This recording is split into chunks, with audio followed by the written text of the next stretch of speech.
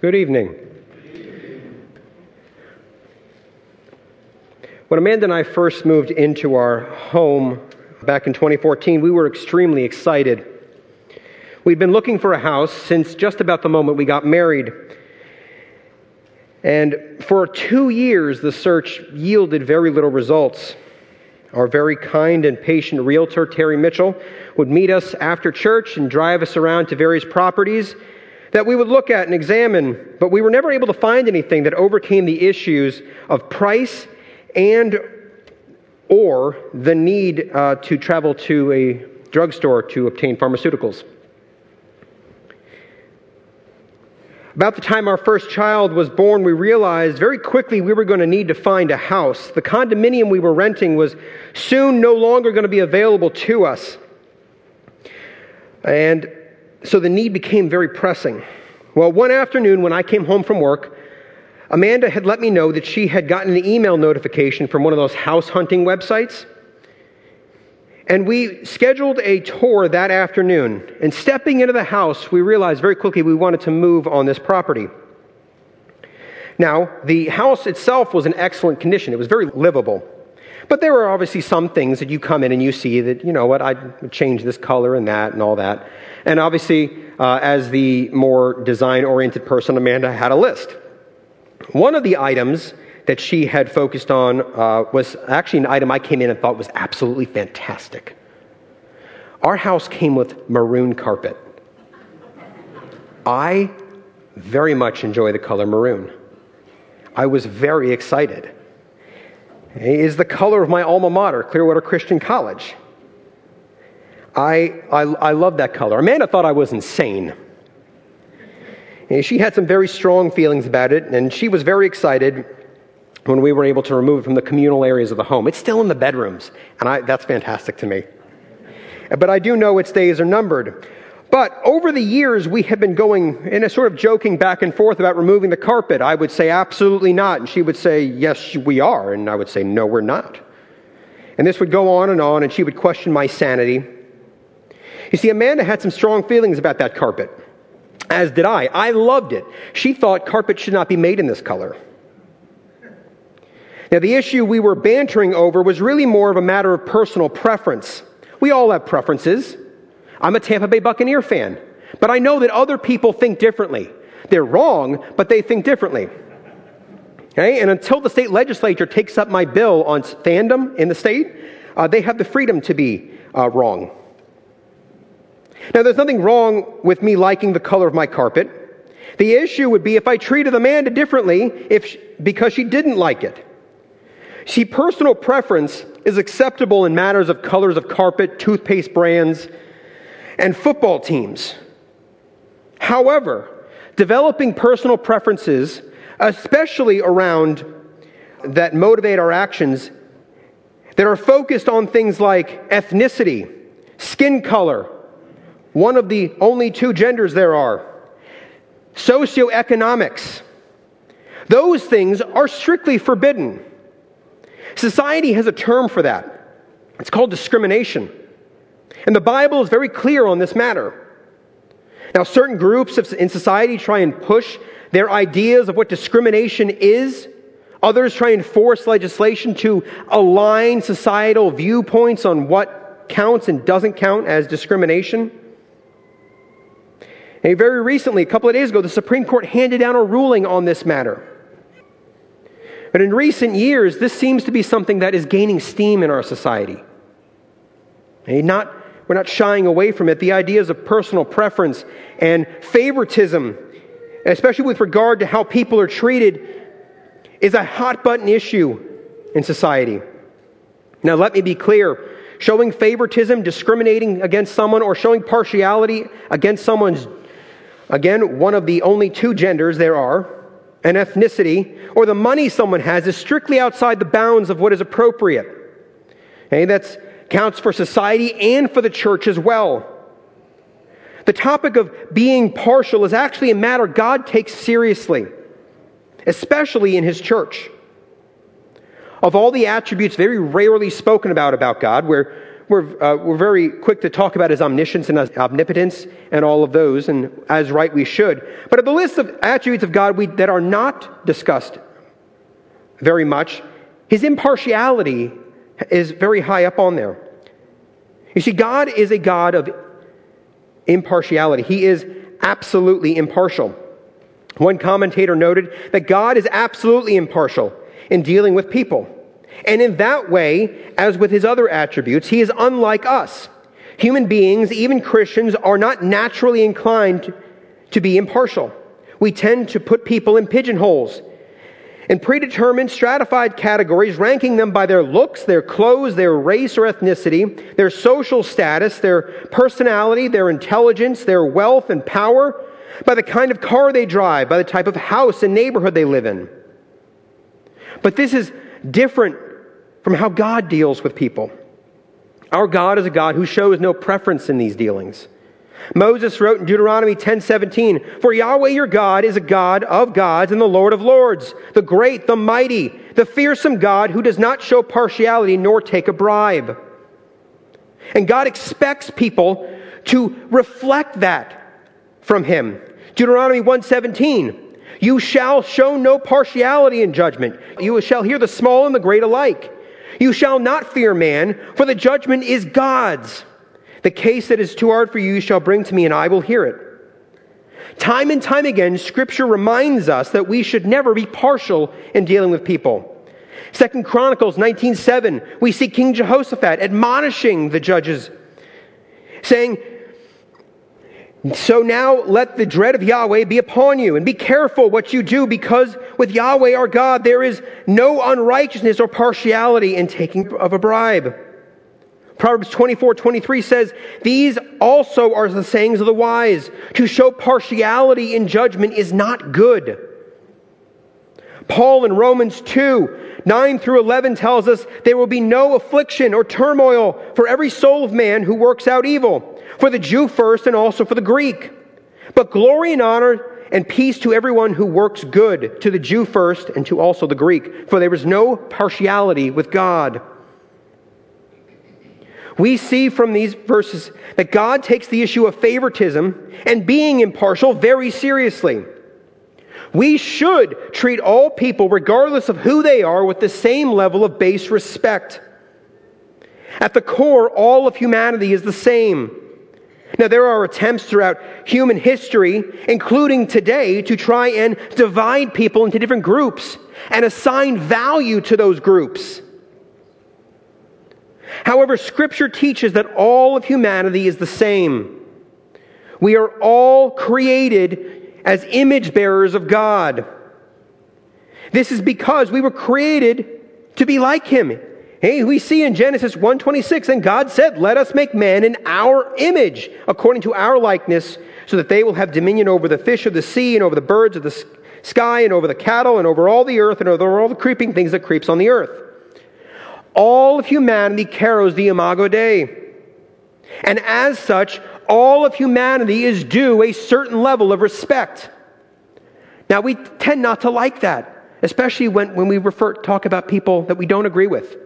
In particular, politics and politicians. We have no problem running those people into the ground.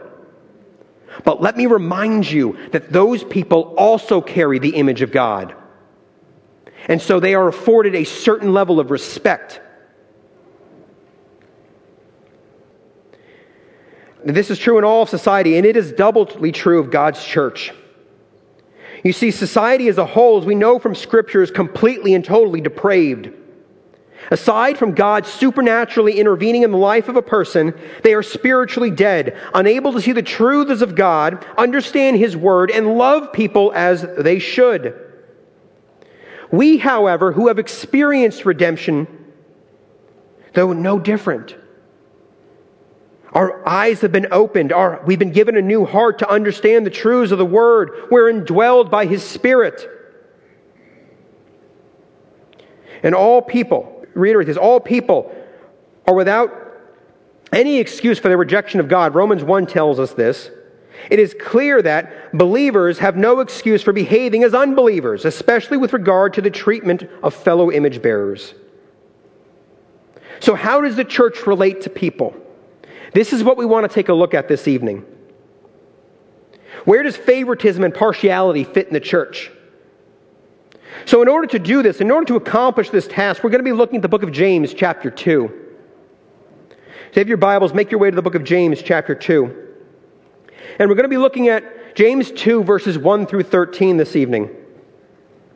James 2, verses 1 through 13. My brothers, do not hold your faith in our glorious Lord Jesus Christ with an attitude of personal favoritism.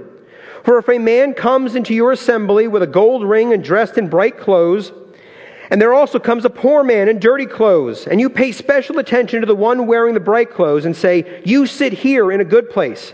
And you say to the poor man, you stand over there, or you sit down at my footstool. Have you not made distinctions among yourselves and become judges with evil thoughts? Listen, my beloved brothers, did not God choose the poor of the world to be rich in faith and heirs of the kingdom which he promised to those who love him? But you have dishonored the poor man. Is it not the rich who oppress you, and they themselves drag you into court? Do they not blaspheme the good name by which you have been called? If, however, you are fulfilling the royal law according to the Scripture, you shall love your neighbor as yourself, you are doing well. But if you show partiality, you are committing sin by being convicted by the law as transgressors. But whoever keeps the whole law and yet stumbles in one point has become guilty of all. For he who said, do not commit adultery, also said, do not murder. Now, if you do not commit adultery, but you murder, you have become a transgressor of the law. So speak and so act as those who will be judged by the law of freedom. For judgment will be merciless to the one who shows no mercy. Mercy triumphs over judgment. Now, we want to see this evening, James does a very good job breaking out this topic. And so, the first thing we want to note is the sin of favoritism. We see this in the first 4 verses of James's passage here. Okay, the sin of favoritism. The first thing he lists in verse 1 is the sin. He says, my brothers, do not hold your faith in our glorious Lord Jesus Christ with an attitude of personal favoritism. James begins this section by laying out a prohibition about what is and is not to happen inside of God's church. He says, my brothers. This is James's audience here. If you remember from James 1, verse 1, he is writing to a group of Jewish converts who have been dispersed because persecution has begun. James is addressing his brothers in Christ, and he appeals to that relationship in order to give them an admonition about what is and is not going to take place, about how they should and shouldn't act. He tells his brothers, do not mix your faith with favoritism. He says there exists an incompatibility between favoritism and faith. And to back this up, James refers to the glorious Lord Jesus, who himself showed no partiality. We know this from, for example, Matthew 22:16 tells us, and they sent their disciples to him along with the Herodians, saying, Teacher, we know that you are truthful and teach the way of God in truth and defer to no one, for you are not partial to any. Matthew here recalling for us that Jesus is not a respecter of persons. He didn't give special favor to a person because they were rich or powerful. He's the God-man who chose to be born in the humblest of circumstances. Born in a stable, not in a palace, from a little town. He chose to grow up in a tradesman's home, to be from a despised area of Judea, the city of Nazareth in Galilee, whose reputation had some people asking, can anything good come from Nazareth? Jesus didn't care for status. He went to places the Jewish people hated. He talked to the dregs of society, tax collectors, Samaritans, women. He saw all people, though, as sinful and in need of saving. He himself stated that he came to seek and to save that which was lost. And now he has ascended and sits in heaven in glory, waiting for the appointed time to return to receive his church. James here says, do not hold that faith in that glorious Lord with an attitude of personal favoritism. It is inconsistent with who Jesus was. Now, the Greek is very interesting here. When he says, do not hold, it's interesting for a couple of reasons.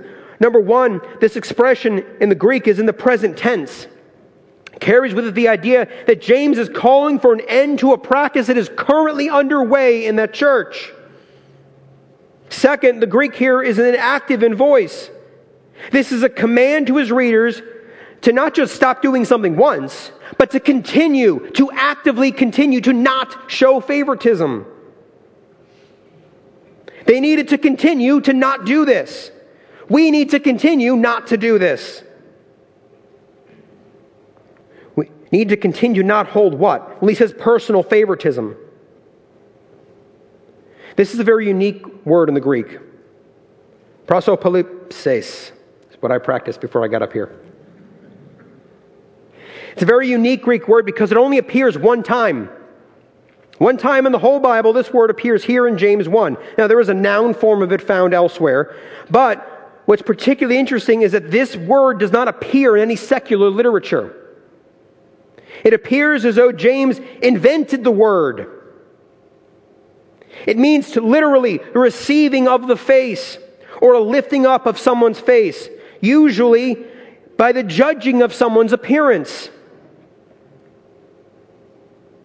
This word, again, only appears here in James 2:1 and has led some people to argue that James made up the word.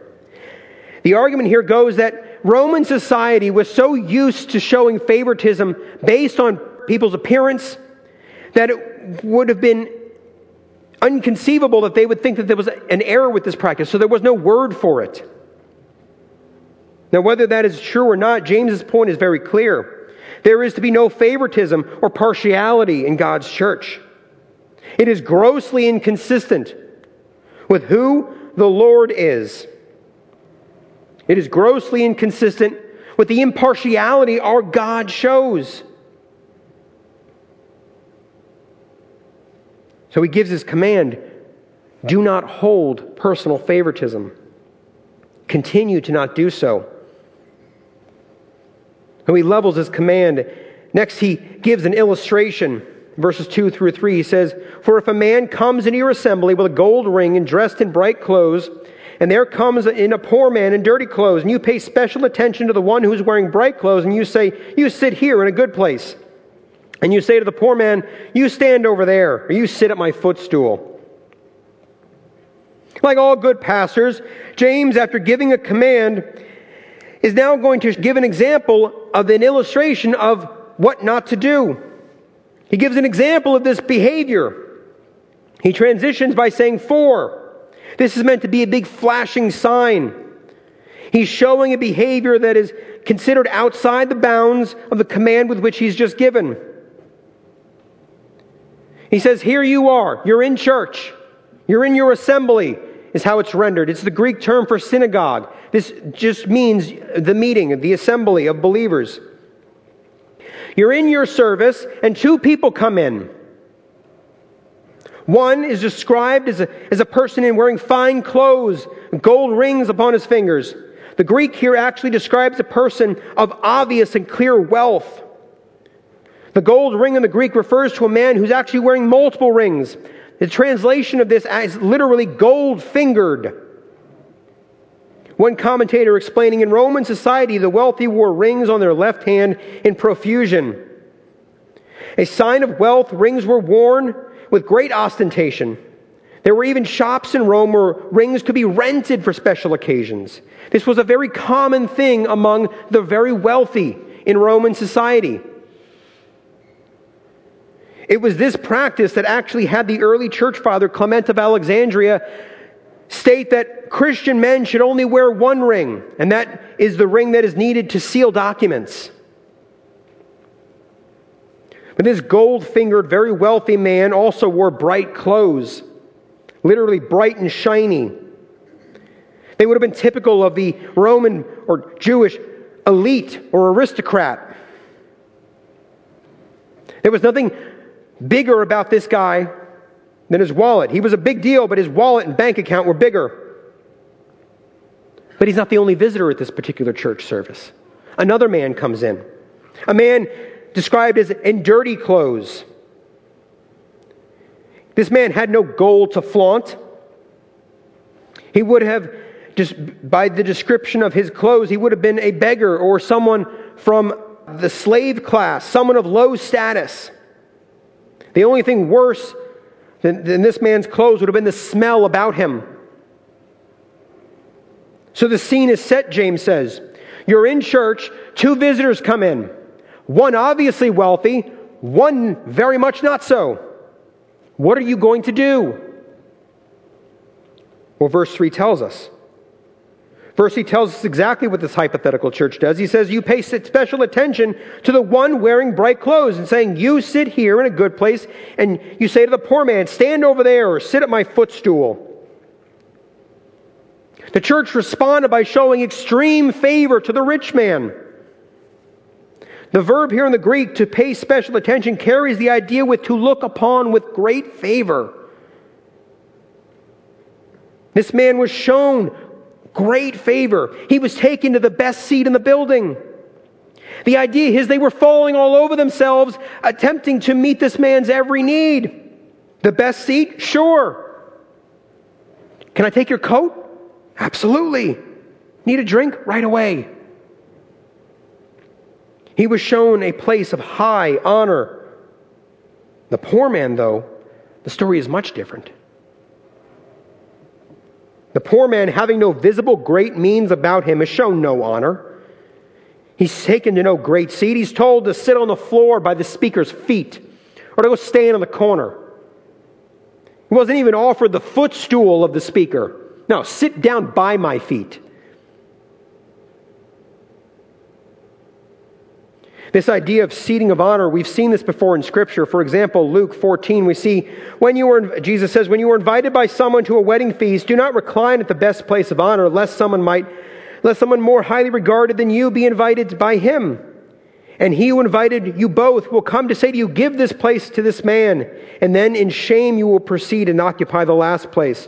But when you are invited, go and recline at the last place, so that when the one who has invited you to come, he may say to you, friend, move up higher. Then you will have honor in the sight of all who recline at the table with you. For everyone who exalts himself will be humbled, and everyone who humbles himself will be exalted. The place of honor was extremely sought in this day and age. In Jesus' rebuke of the Pharisees, that was one of them, that they sought the places of honor. James says, you've given it to this rich man. Now, this must have been a very familiar scenario for James to have brought up. This was a direct rebuke to the behavior happening at this church. So he shows this example. Hey, you've got the poor man, you've got the rich man, and you've shown honor to the rich man. And so then he asks an important question in verse 4. He says, have you not made distinctions among yourself and become judges with evil thoughts? Verse 4 highlights the need for the reader to examine their conscience. With both visitors, partiality was clearly on display. In both cases, in one was shown extreme favor, in others extreme dishonor, and both of which are labeled as outright sin. James says this making distinctions between people, separating to different classes the people of God. This is absolute sin. The same God who makes no distinction between the Jew and the Greek, this church had the audacity to separate people. Had the absolute gall to take the people of the impartial God and show partiality and separate them and fragment them and clearly apply value to one over the other. These are the actions of the double-minded, James refers to in 1:8. Someone who's not sure whether or not they're really going to follow God or the ways of the world. They had become judges with wicked motives. They had become unjust judges on the basis of externals. This is categorically wicked behavior. In his commentary on the New Testament, Warren Wiersbe says this: When visitors come into our churches, we tend to judge them on what we see outwardly rather than what they are inwardly. Dress, color of skin, fashion, and other superficial things carry more weight than the fruit of the Spirit that may be manifest in their lives. We cater to the rich because we hope to get something from them, and to avoid the poor because they embarrass us. Jesus did not do this, and he cannot approve it. Another commentator stating how old the pew game is. It is absolute sin. It is evil, James says. And this is because of the extreme inconsistency found in favoritism. Seeing the sin and the example, James wants to point out the inconsistency found in favoritism. He says in verses 5 through 7, "Listen, my beloved brothers, did not God choose the poor of this world to be rich in faith and heirs of the kingdom which he promised to those who love him? But you have dishonored the poor man. Is it not the rich who oppress you, and they themselves drag you into court? Did they not blaspheme the good name by which you have been called?" We see here, firstly, that God's choice, his choice and care for the poor. In contrast to the behavior of this church, James tells us that God has chosen to show favor to the poor. Now, what I mean by that is not show favoritism or partiality toward them. He has a special care for the poor, for the very reason that James explains when he refers to the rich exploiting, dragging to court. We see from this verse that the church chose to honor the rich man while ignoring the poor man, and that is inconsistent with the reality of the concern God shows for the poor. Now, the poor are not, again, more favored because they are poor. God does not withhold favor from the rich. But the reality of the fact is that God shows a special care and concern for the poor because they are so maligned and attacked by the rich. That the systems set up in the Old Testament law to show provision to them were being ignored, and they were being exploited by the rich. And the majority of the church at this time was made up of people of lower parts of society. God has and does call some who are rich to faith, just as he has not called some who are poor to the faith. It's got nothing to do with who we are economically. We know that there were wealthy people in the early church. Lydia, for example, owned the dyeing factory who made the purple fabrics. Joseph of Arimathea was wealthy enough to own a private grave. Cornelius, the Gentile, who went to Peter to inquire about faith, was listed as extremely generous. The Ethiopian eunuch was the treasurer in the court of Ethiopia, very wealthy. What I'm trying to express is that God acts with a special kindness toward the poor economically because they are often the targets of exploitation. The rich often ignore the cries for help, so God himself shows great care. But the bar is not lowered for them, nor is the bar raised for the rich. Salvation is not based on economic status. It is based solely and entirely on the grace of God and his sovereign good choice. We cannot earn salvation in any way. One commentator stated this way: God also ignores social differences. Masters, slaves, rich and poor are alike to him. James teaches us that the grace of God makes the rich man poor because he cannot depend on his wealth. And it makes the poor man rich because he inherits the riches of the grace in Christ. All through the Old Testament law, we see God protecting the poor class.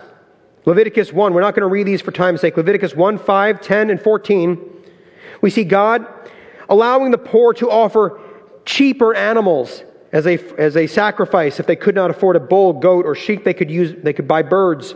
Deuteronomy 15, 1 and 2, we see that every 7 years debts were to be forgiven. Leviticus 25, 8 through 13, every 15 years slaves were to be set free because of the celebration of the year of Jubilee.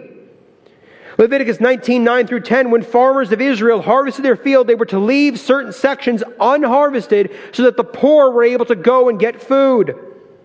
Leviticus 25:35 through 17, a person in serious financial need was exempted from paying interest on their loans.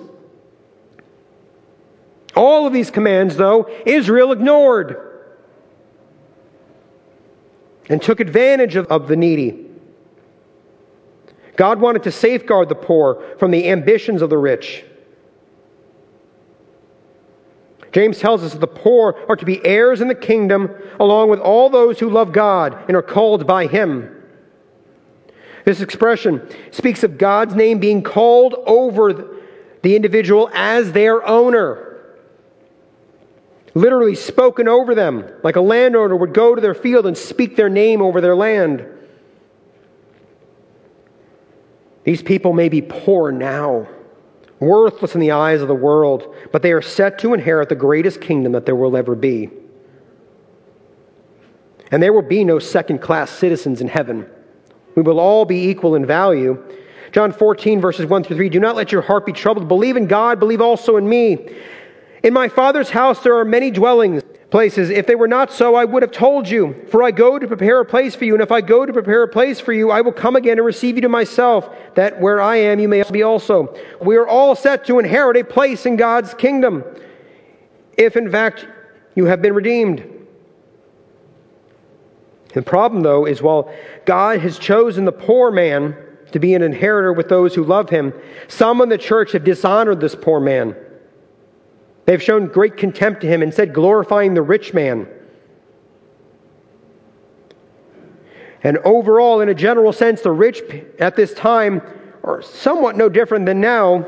They have no regard for God or Jesus. They blaspheme, is what James says. Verses 6 and 7. Is it not the rich who oppress you, and they themselves drag into a court? Do they not blaspheme the good name by which you have been called? The rich, James speaks about, are blasphemous to the name of Jesus. The rich, James tells us, through a series of questions, oppress the church, drag its members into court, exploit them, take what they want because the courts themselves are corrupt. James says they profane the name of God. Yet here this church is falling over themselves to serve this rich man in what? Of hope of making an influential convert? How often have you guys heard that? If only this person could be saved, boy, the church would get a good look then. Wouldn't they be a great spokesperson? They have so much money and influence. That's the wrong thing to think about. God will handle His church just fine. He doesn't need a celebrity convert. James says they are exploiting you. They drag you into court. They take what they want. Why are you showing favoritism to this person? The context of this is that both these people are likely unbelievers.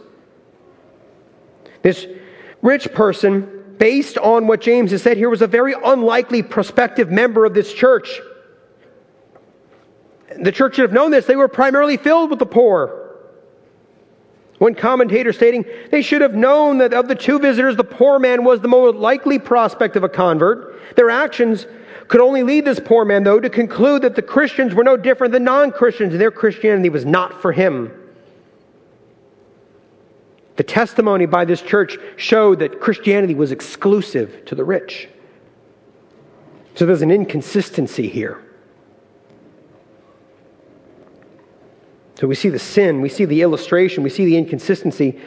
Next we see the law which is broken by favoritism, verses 8 through 11. If, however, you are fulfilling the royal law according to the Scripture, you shall love your neighbor as yourself. You are doing well. But if you show partiality, you are committing sin, being convicted by the law as transgressors. But whoever keeps the whole law yet stumbles in one point has become guilty of all.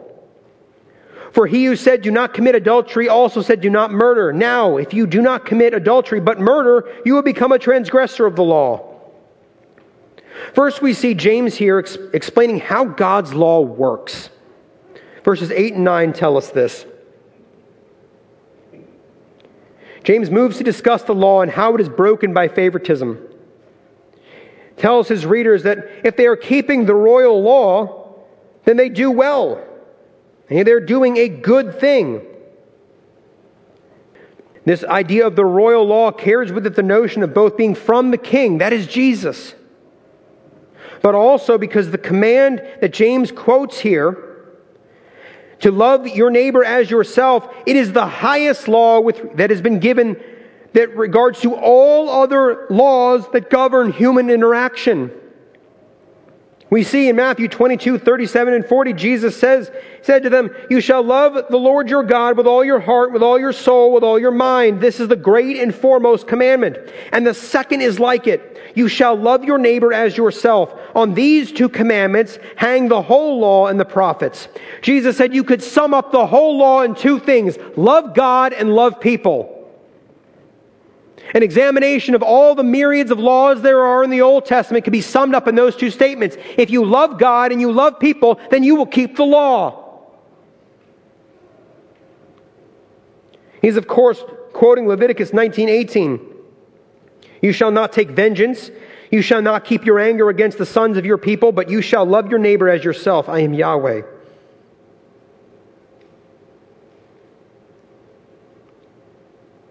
Romans 13:8 says, "Owe nothing to anyone except to love one another.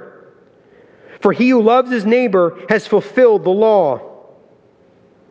James's point is clear here. He says, if you are obeying this command to love your neighbor as yourself, you are doing well. You are doing a good job. You are fulfilling the law. However,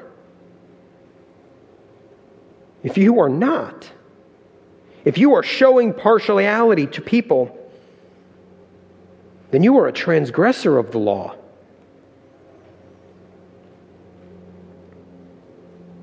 Romans 13:10 says, "Love does not work evil against a neighbor. Therefore, love is the fulfillment of the law." To love one another is a mark of genuine faith. 1 John 4:7, "Beloved, let us love one another, for love is from God, and anyone who loves has been born from God, knows God." Verse 9 explains very clearly that if we do not love like this, if we insist on personal preference over love, we are sinning. It is sin. In contrast to the command that he gave, James tells us that if we neglect to obey the royal law, we are a transgressor of the whole law. Now, the Greek here carries with it the idea of this being a habitual thing, a continuing action. A person is marked by this behavior, or a church that is marked by this behavior. And this could be very well evidence of an unconverted nature of those in the church. They have missed the mark of how God has ordered His church to behave, and they stand condemned as sinners, as transgressors. We see in verses 10 and 11 that God's law is breached by favoritism. For whoever keeps the whole law yet stumbles in one point, he has become guilty of it all. For he says, "Do not commit adultery." He also said, "Do not murder. For if you do not commit adultery but murder, you have become a transgressor of the law." James expresses the truth that God's law is not often what we think it is. A lot of people tend to think of God's law as sort of a balancing act, sort of a scale. And if the side of the scale that holds all the laws that we keep weighs more than the side of the laws that we break, we're okay. That's not how God's law works, though. God's law is not to be divided up. It's like a goal line, an out-of-bounds line. All of God's laws work together to form one law. In football, it doesn't matter where a person steps out of bounds. Once it's done, the play stops. It doesn't matter if it was the 5-yard line or the 40th-yard line. Game stops. The boundary has been crossed. James makes it clear in his example of adultery and murder. He says the same God who said don't commit adultery also said don't murder. What are you going to say to God? Well, I didn't commit adultery, but I killed the guy, but I didn't commit adultery. It's not how that works. MacArthur in his commentary explains it this way: God's law is unified. It all hangs together and is inseparable. It is like hitting a window with a hammer. You may hit it only once and rather lightly, but the whole window is shattered. In the same way, some sins are relatively light and some are extremely vile. But breaking even one of these least of these commandments shatters the unity of God's holy law and turns the guilty person into a transgressor. Once the line of God's law is crossed, that's it. It's over. You're a transgressor of the law. You are guilty before a holy God. There is no good enough. When commentators stating, all recognizing that there are laws involved, varied injunctions. The singular designation denotes the unity of its nature. The varied laws unite to form the whole, expressing the will of the lawgiver. When we understand how God's law connects, we will see how being partial with people is not just an insignificant matter. It is a violation of the entirety of God's law and thus condemns that person as a transgressor of God's law. Thus, it makes them guilty before a holy God. Thus, it makes them worthy of an eternal punishment. It doesn't matter if it's murder or violating the speed limit. It is a transgression of the law. Thus, we stand condemned. You say, how can the speed limit be? Well, it's a civil law. God says, obey the civil laws. Didn't think you were going to get lectured on speed limits tonight. Do not be so foolish as to think it's just a little sin. It's a little white lie. It doesn't matter. It does. There are no little sins. There are only sins. And one, even done once, is enough to condemn a man to an eternity in hell. Lastly, we want to look at tonight the appeal to avoid favoritism. Verses 12 and 13. So speak and so act as those who will be judged by the law of freedom. For the judgment will be merciless to the one who has shown no mercy. Mercy triumphs over judgment. James states his appeal in verse 12, so speak and so act as the one who will be judged by the law of freedom. James pivots now to appeal to his readers. And in the Greek, this is an imperative. He's giving a command. He's not suggesting that you behave a certain way. He's telling you to. The Greek verb here to speak and to act are also present tense, active voice verbs, which means they are to be a continuing pattern of our lives. We are to talk and walk like a Christian. If we say that we're a Christian, we're to live and to speak like our faith is real. The law of freedom speaks to the gospel. This is not the Mosaic law. James is distinguishing between the law which leads to freedom from the law of Moses, which has no freedom but bondage. The law of freedom refers both back to the royal law that he has given, but also to the law which is completed in Jesus Christ, his full obedience to the law. It is the heart of the gospel. He says, speak and act like your faith is real. Do not live like the world. Do not behave like them. Why? Because verse 13, for judgment will be merciless to the one who shows no mercy. Mercy triumphs over judgment. As this command, this is a command to believers. James is addressing believers in this. So as believers, we do not have fear of judgment like the great white throne judgment that awaits unbelievers. So for the believers, this speaks of the Bema Seat judgment of Christ. 2 Corinthians 5:10, for we must all appear before the judgment seat of Christ, so each one may be recompensed for his deeds in the body according to what he has done, whether good or bad. Now the purpose of this judgment is not to judge whether or not we belong to the household of the faith, but is meant for believers to give an account of their works to Jesus and to receive reward. Yet for the person who shows no mercy, this can be a very solemn experience. So much so that a person actually might not find themselves here, but instead at the great white throne. Because the person who habitually shows no mercy is evidence of a person who has never received mercy. For a person who understands what it means to receive the mercy of God, there is no other reaction that we can have to people than to be merciful with them. Mercy is a clear mark of the regenerate person. We understand what it means because we understand what our condition it was before Christ. Where we stood, condemned before Him. Some people think, well, little laws God can overlook. No. Not at all. One sin, one time, and that's it. And God's law is so multifaceted because He is so multifaceted that we can't even comprehend all the ways that we break God's law. That's why we need Jesus.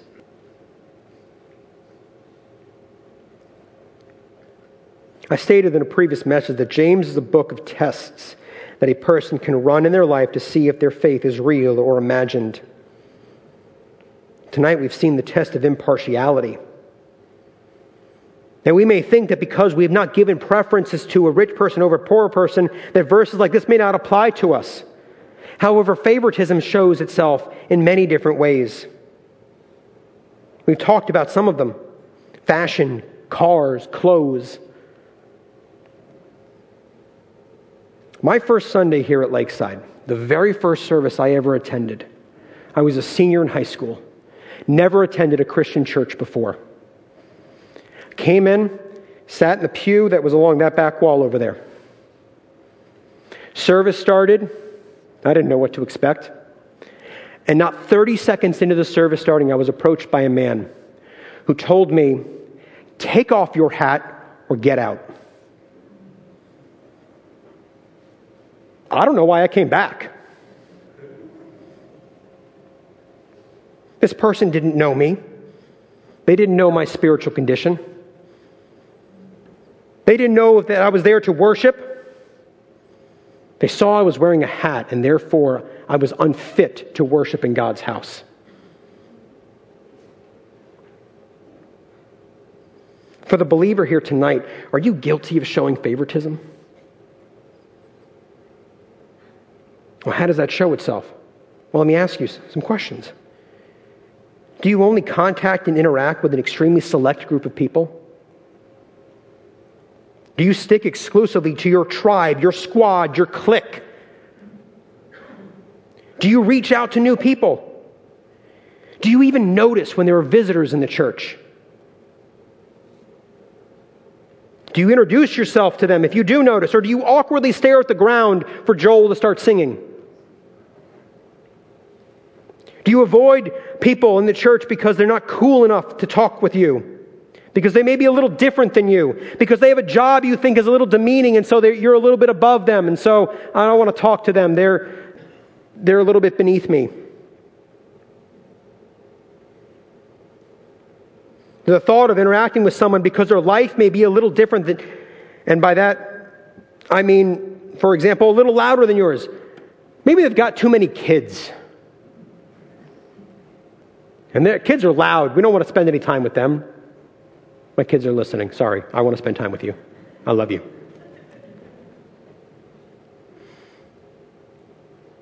Do you actively avoid people in the church because of something about them? They're a little more awkward. These are all marks of favoritism. We are one body in Christ. Now, I'm not saying we need to be best friends with everyone. I do expect an invitation to everyone's birthday party now.